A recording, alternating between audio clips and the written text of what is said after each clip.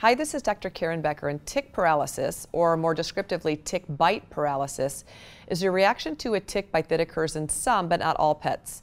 Most common in North America, dogs. Cats in North America appear to either be resistant to the toxin that triggers the condition, or they're such efficient groomers that the ticks don't have time to really stay attached long enough to transmit the toxin. But we know that cats in North America are better off. However, the situation in Australia is very, very different. Australia is where this disease is most prevalent, and both dogs and cats are affected there. In fact, tick paralysis is one of the most common preventable causes of death in dogs and cats along the east coast of Australia, with some 10,000 dogs being affected each year, 5% of them being fatally affected.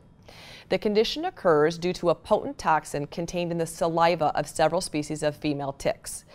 The toxin enters the dog's bloodstream as the tick feeds on its host, and it prevents the release of acetylcholine, which is a neurotransmitter that communicates with the muscles of the body. The ticks most often associated with this condition in North America are the Rocky Mountain wood tick and the American dog tick. Most cases of tick paralysis in the U.S. occur from April to June. Ticks carrying the toxin must be attached for about 4 days, and symptoms of tick bite paralysis begin to occur within 5 to 7 days after attachment. In many cases, there are multiple tick bites, but paralysis can certainly occur with a bite of just one tick. One of the first signs observed is you'll notice a change in the bark of your dog. So the bark just becomes very, very different.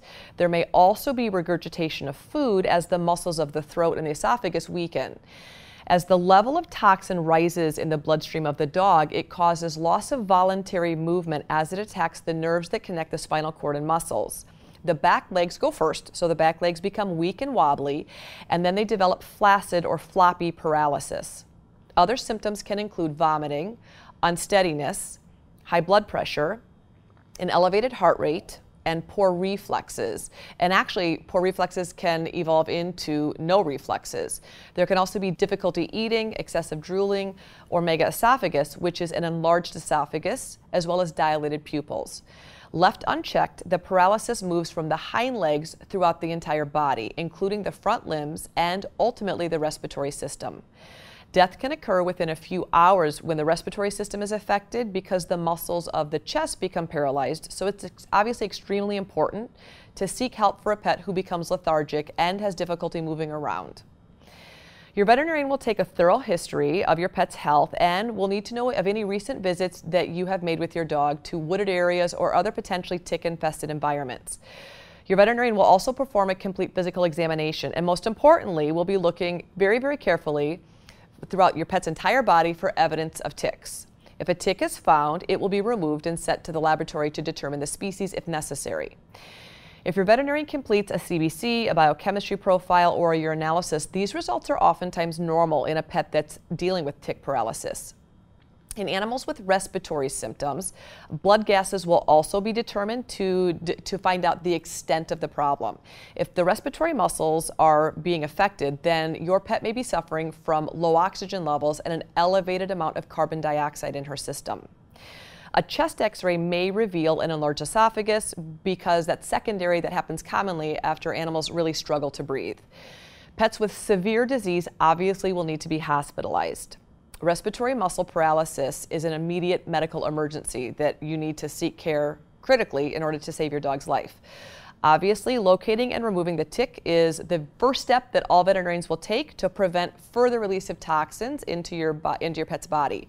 In some cases, this is the only treatment required and the dog will begin recovering. However, with patients that have respiratory problems, sometimes there needs to be oxygen supplementation and sometimes artificial ventilation will be required to keep the pet breathing until this toxin is eliminated from your pet's body. Supportive care is given as necessary to treat dehydration, and there's also an antitoxin hyperimmune serum that can be given in really severe cases. Since the tick bite toxin is temperature sensitive, pets recovering from paralysis should be housed in a quiet, cool environment, and physical activity should be really kept to a minimum to avoid increasing body temperature and increased circulation. To prevent aspiration pneumonia, food and water will be withheld from paralyzed animals until they're mobile and they haven't vomited for 24 hours. The best way to prevent tick bite paralysis is to check for ticks daily. And don't overlook the areas on your pet's body where ticks really like to hide, like in between the toes, on the underside of the toes, in the ear flaps and crevices, and around the tail base. Armpits as well. Daily tick checks, and even better, if you live in an endemic area or a high tick area, checking after every single time your dog comes in is just a really great habit to get into.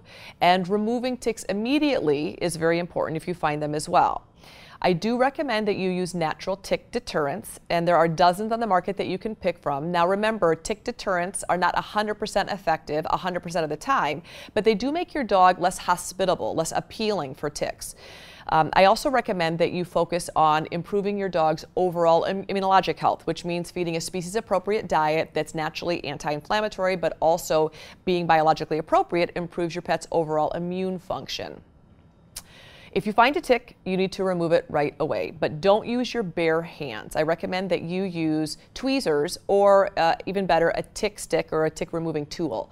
Grasp the tick very close to your pet's skin and remove the tick by gently pulling the tick away from your pet's body, making sure you get the head. Once it's off, you're going to flush the tick down the toilet, and then you need to disinfect the area that the tick bit with some soapy water, or I use dilute povidone iodine, which is called betadine. I also recommend applying a drop of lavender oil to the tick bite when you're done. A lot of veterinarians or pet parents that participate in homeopathy also use Ledum if their pet begins to exhibit any strange symptoms.